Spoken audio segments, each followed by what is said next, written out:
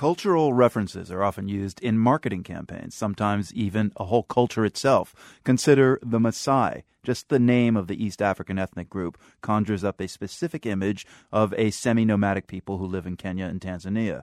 Rugged warriors come to mind. And that image gets used to sell stuff. But the Maasai don't get a cut of these sales. Now that may change. Maasai elders will be in London next week to consider claiming ownership to their cultural brand.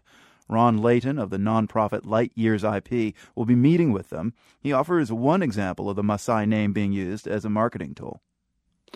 Dirt bikes. Dirt bikes. Yes. Off-road bikes, motorcycles.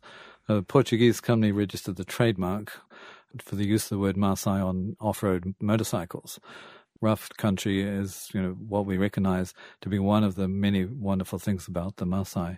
So associating their off-road motorcycles with that brand gives them a rub-off of some of the things we all respect about the Maasai without the Maasai permission, whether it's being done culturally right, and without the Maasai permission to commercially exploit it. What about Maori tattoos, which don't really kind of fall under, the category of a product? It's more of a style that has been kind of spread worldwide. Is that something that you would go after? Well, it's not for me to decide those sorts of things. It's for the culture itself to decide that they want to bring something under control. And in some cases, there's a revenue opportunity. And if you consider that some of the owners of brands that are not so cultural, like Paris Hilton, she certainly earns income out of everything that's associated with her brand. So you can understand that people who don't have very much in the way of other assets might feel that this is a way to reduce the poverty amongst their community. Right. I mean, how much money do the people stand to gain by legally securing the rights to their cultural brand? Well, it varies culture by culture, of course. But the Maasai brand is one of the most used cultural brands in the world. And so there is a substantial potential income. If it was owned by a corporation right now, a corporation would be earning tens of millions of dollars or more than that each year.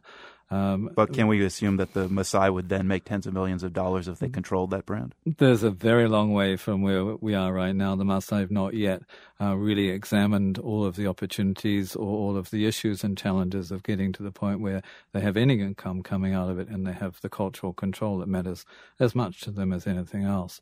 Where are you most proud about where your work has actually gone to transforming the economies of people?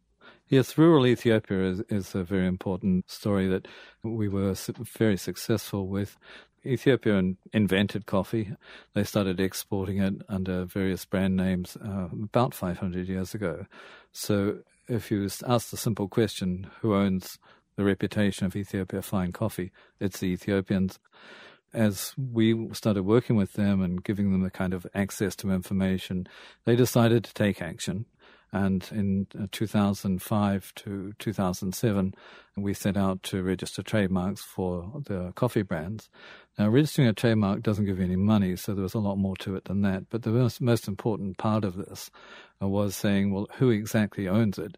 Because a big sector of the coffee industry, particularly big coffee, decided that they didn't want Ethiopia to own their brands, and that was the wrong decision. And it turned out that they had to back down from that viewpoint. Generally speaking, is there a concern that transforming a culture into a product to be bought and sold, could that cheapen the culture? Oh, that is a very important issue that people like the Maasai and Maori have talked about in depth, and they share information with each other and talk about it a lot. It is something that each culture decides what they want to do. We provide information and will support and train, but none of it is our decision. Ron Layton, the CEO of Light Years IP. Thanks so much for your time.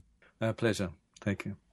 We recently reported on how climate change is impacting the traditional Maasai culture. You'll find that story complete with video from the traditional Maasai pastoral lands of East Africa at theworld.org. This is The World on Public Radio International.